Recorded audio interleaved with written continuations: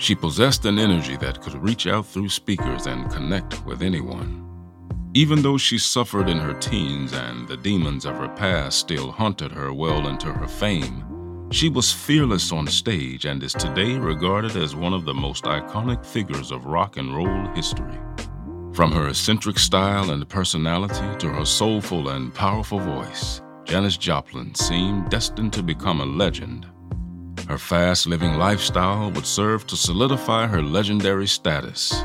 Unfortunately, it would also be a lifestyle that would ultimately lead to her death.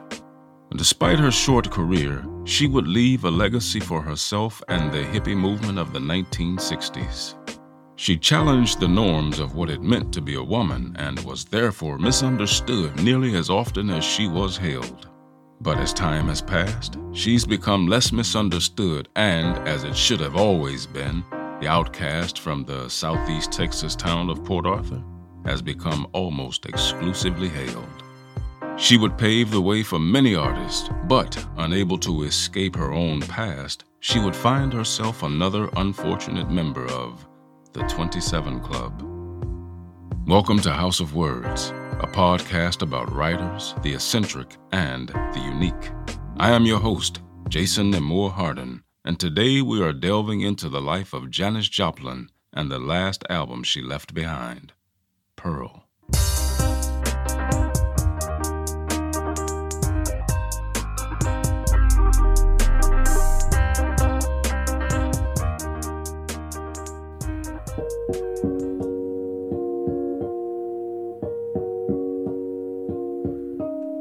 Quote, "You are what you settle for," end quote.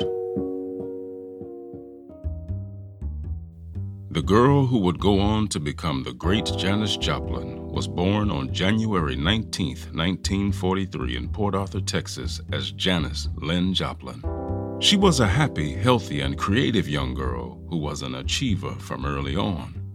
Growing up, she had remarkable motor skills, which her parents, Dorothy and Seth, would show off to their friends at dinner parties. Artistically inclined, Janis would often paint and write throughout her childhood. Impressed with her drive and early talents, Janis's mother built a small stage for her productions, which the neighborhood kids would join in bringing to life. Unfortunately, elementary school would arguably be the last time Joplin felt accepted in her small town. Port Arthur was racially segregated during this time, and because Janis accepted people of all colors, she was soon pegged as being a nigger lover. The fact that religion was the strongest political force in town, and add to that, the long-established political parties were quite eager in their exclusion of minorities, she did not find comfort in her hometown for the most part. This conservative world did not suit her, and as her eccentricities continued to develop and emerge, likely as an act of rebellion as well as discovering herself, the more she became an outcast. Music became a salvation when it entered her life while in high school, when a friend of hers introduced her to blues singer Bessie Smith. Though Janis was too shy to yet sing in public, she would listen to Bessie for hours, over time learning how to imitate her vocal style. She would later talk affectionately about Bessie Smith, saying, "She showed me the air and taught me how to feel it.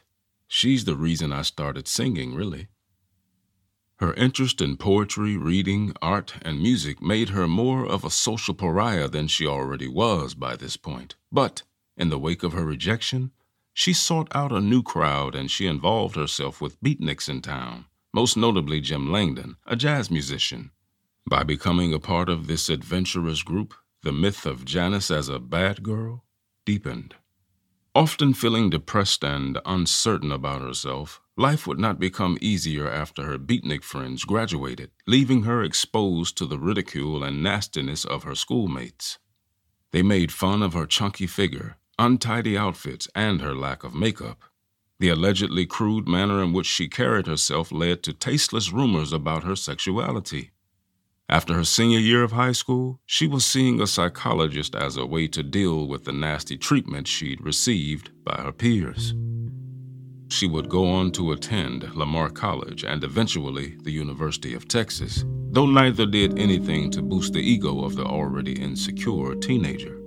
At Lamar, she was further ostracized for her behavior and her intelligence. And at the University of Texas, she would face public humiliation when she was voted the ugliest man on campus by the fraternities of 1963. After this travesty, she left the university and hitchhiked to San Francisco with a friend, eager to start a new chapter of her life, though the past would not be easy to forget. During one of her later interviews, she said, "They laughed me out of class, out of town, out of the state."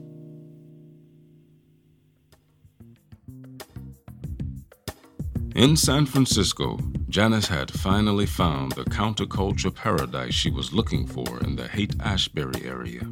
She would also find her musical footing and soon joined the band Big Brother and the Holding Company and began playing shows. It was through these concerts that she befriended other bands such as the Grateful Dead, Jefferson Airplane, and Country Joe and the Fish. The San Francisco environment of drugs, free love, and rock and roll was exactly what she'd been searching for, and she embraced it fully. After a concert she and the band had in the city, she was approached by a Paul Rothchild of Elektra Records, well known as the producer for, amongst others, The Doors. He liked her style and voice and offered her a record contract with Elektra Records under the stipulation that they, meaning Elektra Records, were to put together a group for her and shape the style of music they considered was on the brink of becoming the next big thing. After some heavy deliberation, she opted to stay with her band and not sign with Elektra. Big Brother and the Holding Company instead signed with a smaller label, Mainstream Records, where they felt more in control of their music. Suddenly, her music career was gaining more traction. She felt embraced by her band, referring to them as the family she never had. However, she did continue to write letters to her family back in Texas whenever she was able to, a tradition she would hang on to until her death. Her drug use, as many may know, would become legendary. But the first time she did acid, it was done without intention. She was at a party on California Street in downtown San Francisco when someone began passing around a bottle of sparkling wine called Cold Duck. People were taking sips and small chugs from the bottle, but when it arrived to Janice, she took a huge swig. And after she swallowed a mouthful, someone nearby commented that she was obviously intent on getting really high and messed up. She didn't understand what they meant, but was then told that the bottle of wine was laced with around 68 hits of acid. She immediately ran to the bathroom and attempted to make herself throw up. It goes without saying that she got very high. But the night did also bring on an epiphany. Later that evening, she went along with some others who were at the party to a concert at the Fillmore where Otis Redding was set to perform. Whether because of the drugs in her system or simply because she was at the right place at the right time, the concert had a profound influence on her, and thereafter she saw where she wanted to go with her music. 4 years after being ridiculed at the University of Texas in 1967, Janis Joplin was one of the top performers in San Francisco. However, she was still uncertain about herself and her talents. It also didn't help that most of the articles concerning her and the band focused more on her drinking and drug habits than it did her talent. Soon she realized she could use this attention to her advantage and began playing up the role of the shocking artist. She once stated that, "Maybe my audience can enjoy my music more if they think I'm destroying myself." Despite this realization, she never attempted to flaunt the classic ego of the quote-unquote lead singer. Instead, she wanted to be a part of the band, an equal. That same year came a turning point. Big Brother and the Holding Company played what would become the historic Monterey International Pop Festival. Quote, "Don't compromise yourself. You're all you got. End quote. From Friday, June 16th to Sunday, June 18th, the Monterey International Pop Festival was held at the Monterey County Fairgrounds in Monterey, California. The festival is now remembered for being the first major appearances by the Jimi Hendrix Experience, The Who, and Ravi Shankar, as well as the first large-scale public performance of Janis Joplin and the introduction of Otis Redding to a mass American audience. Filmmaker D.A. Pennebaker wanted to make a movie about the festival and tried to get the bands to sign releases right before going up on stage. Many bands and managers refused, wanting to keep the San Francisco scene to themselves and not allow it to be exploited by Los Angeles and thus Hollywood. However, Big Brother and the holding company would see it as a possibility to break through when the makers of the documentary told Janis that if she signed over the rights to the footage, they would be able to play a second show on Saturday in addition to the one they had played on Friday. The filmmakers recognized that she had something unique and deemed her critical for the documentary to be a success. This culminated in her and the band having a long discussion that turned into an argument. In the end, they signed and played the second show. Joplin's talents were undeniable on video, and the second concert proved to be vital in making the band more famous. After the Monterey Festival, the possibilities that lay in front of her became more apparent as her career continued to ascend. Around this time, she wrote home to tell her mother that she finally had a tranquil day to write about all the good news surrounding her life. She had moved into a house in the country with the band and was loving every moment of it. She felt that she belonged with the band and was delighted to read about herself in magazines and newspapers since the performance at the festival. She could tell that she was getting closer to becoming a star, but it was also losing its meaning the closer she came to it. Nonetheless, whatever becoming a star entailed, she felt ready. When Janis was 25 years old, Big Brother and the holding company signed with Columbia Records. She could hardly believe it. The outcast girl who couldn't fit in growing up in Texas was now staring ahead at remarkable prospects and a career. It was, as she wrote in her letter to her mother, incredible.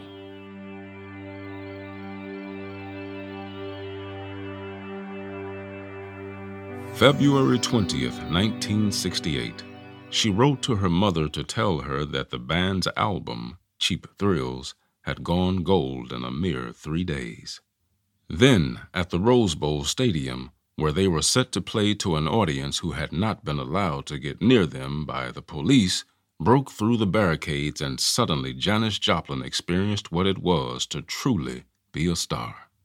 Adoring fans pulled at her clothing and her beads while they chanted her name.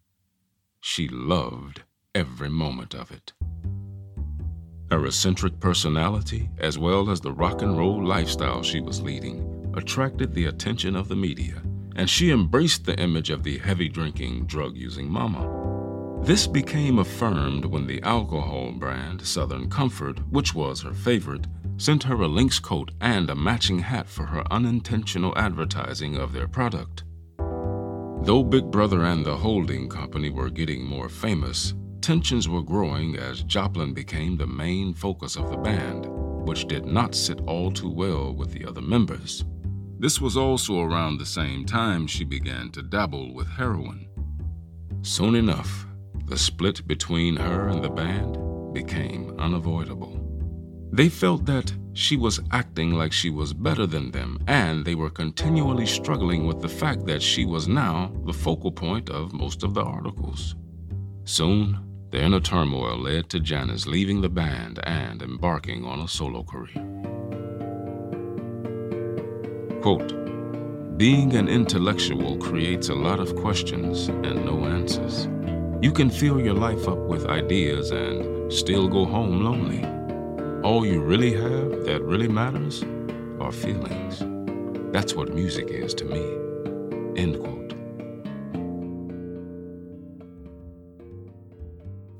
Upon pursuing a solo career, she felt pressured to live up to the legend she had already forged. She had left a famous band in order to pursue something she could only hope would pay off, and felt that she had to prove that it was the right decision. And not least, by leaving Big Brother, she left the only place she'd ever felt truly at home since before the ostracism began in Port Arthur. The new project was called Janis Joplin and the Cosmic Blues Band.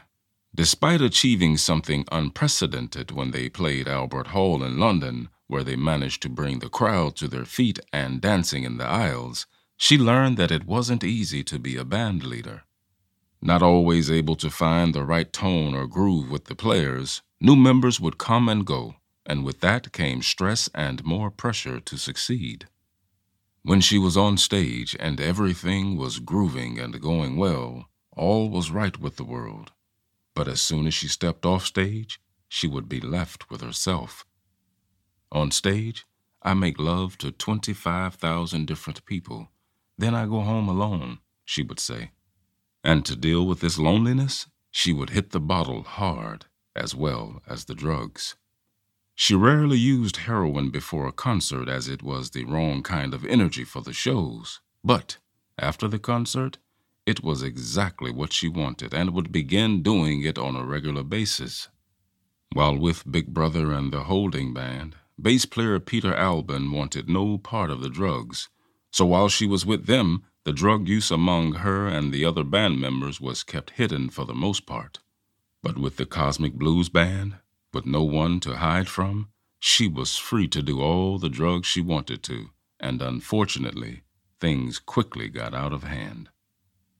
She had heard about Woodstock and considered it to be the next Monterey Festival moment for her and the new project, so she made sure that they were on the lineup. On the video footage from Woodstock, she is clearly high, but despite this, she still manages to deliver what is still considered one of her best performances, and one that would make its mark on music history. It was a dark time, however. The Cosmic Blues Band would soon dissipate, and she took it to be her fault rather than to blame the real culprit, alcohol and drug abuse. She was in a nasty downward spiral of drugs. It had gone from something to do for fun and something to take the edge off to something that dominated her life. She tried several times to kick the habit and would manage to do so for short periods at a time. On one such occasion, she went on a trip to Brazil where she met the man who would become the love of her life, David Niehaus. After the trip, the two of them returned to California in love. Janis would remain off heroin for a while after this, but her use had become a way for her to escape the pain, which made it difficult to stay clean. Well, David traveled away on a trip at some point, and she began shooting up again. And when he returned, he found that she was back on the heroin, leaving him to feel that he had no other choice than to leave her. She offered him to become her manager as a way to entice him to stay. A tempting offer.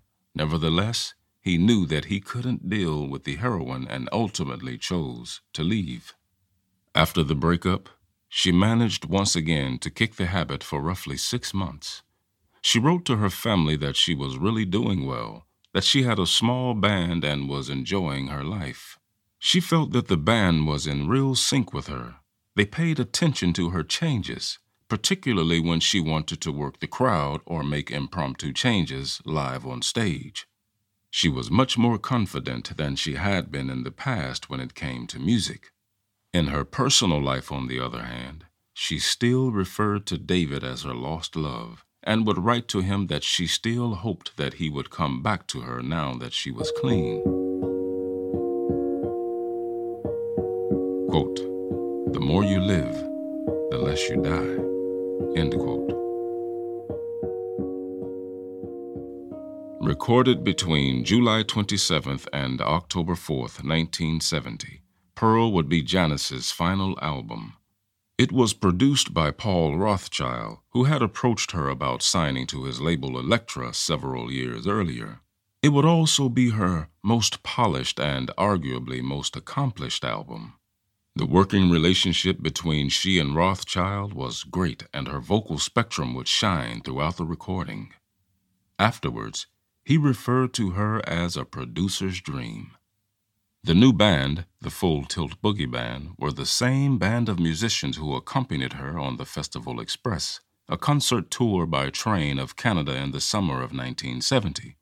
She was ecstatic to have finally gathered a group of musicians that adequately understood her. "I can tell those cats what to do and they'll do it," she once said excitedly. Many of the songs which would appear on the album had in fact been recorded on stages across Canada 2 months before she and the band started their Los Angeles recording sessions at Sunset Sound Recorders. A few of the 9 tracks were written by others, including Chris Christopherson and Howard Tate. However, all would be personally approved and arranged by Janis. She sang on all the tracks except Buried Alive in the Blues, which was actually a backing track which she never got the opportunity to record vocals over. The song's writer, Nick Gravenites, was offered the opportunity to sing on it as a tribute to her, but he turned down the offer, and so the song ended up as an instrumental. Janis's final session took place on Thursday, October 1st, after a break of several days. An a cappella version of Mercedes-Benz would be the last song she'd ever record. Now, she had replaced heroin with drinking, and though it wasn't the perfect solution, most of her friends reasoned that it at least wouldn't kill her as suddenly as heroin. Unfortunately, Janis had begun to slip back into drugs again, and on October 4th, 1970, she overdosed. She was found the next morning lying by the side of the bed in her hotel room, deceased. By coincidence, or some stronger energy, if you're so inclined, David Niehaus sent a telegram the night she died, writing, "Really miss you. Things aren't the same alone. Can meet you in Kathmandu anytime, but late October is the best season. Love you, Mama, more than you know." The telegram would be discovered at the front desk of the hotel the morning after her death.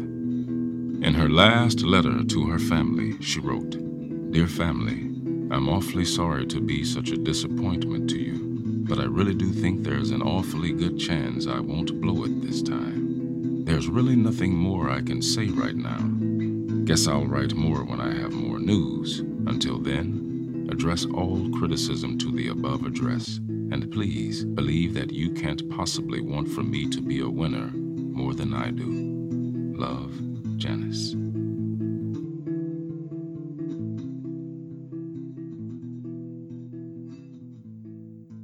The album Pearl was named after the nickname Janis had encouraged friends to call her. It never caught on, but she felt a connection with it nevertheless. The album would be released 3 months after her death and receive high praise, charted #1 in several countries, and would go on to sell millions of copies. It is also ranked on several lists of best albums of all time, including Rolling Stone magazine's list of the 500 greatest albums of all time. The track Me and Bobby McGee remains to be her biggest single. She made adjustments to her will just 2 days before her death, giving most of her wealth to her parents, while some additional wealth went to her siblings. What some, however, attributed to her foresight concerning her own death is the fact that she had $2,500 put aside for her friends to throw a party in her honor. The will specified that 200 people could hold an all-night gathering at her favorite pub, so that, as she put it, "My friends can get blasted after I'm gone." I'll end this episode with one final quote from the queen of psychedelic soul, Janis Pearl Joplin. "To be true to myself, to be the person that was on the inside of me and not play games. That's what I'm trying to do mostly in the whole world, is not bullshit myself and not bullshit anybody else." End quote.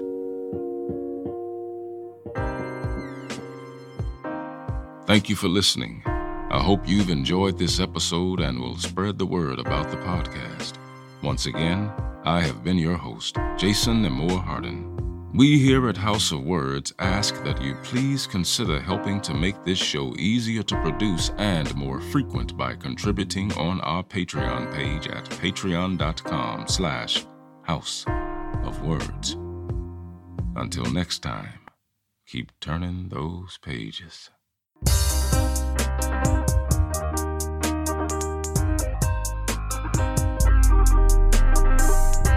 House of Words is written and produced by Cristo M. Sanchez, narrated and edited by me, Jason Nemore Hardin, and music by Creature 9 and Wood. All rights and ownership belong to Cristo M. Sanchez and Jason Nemore Hardin.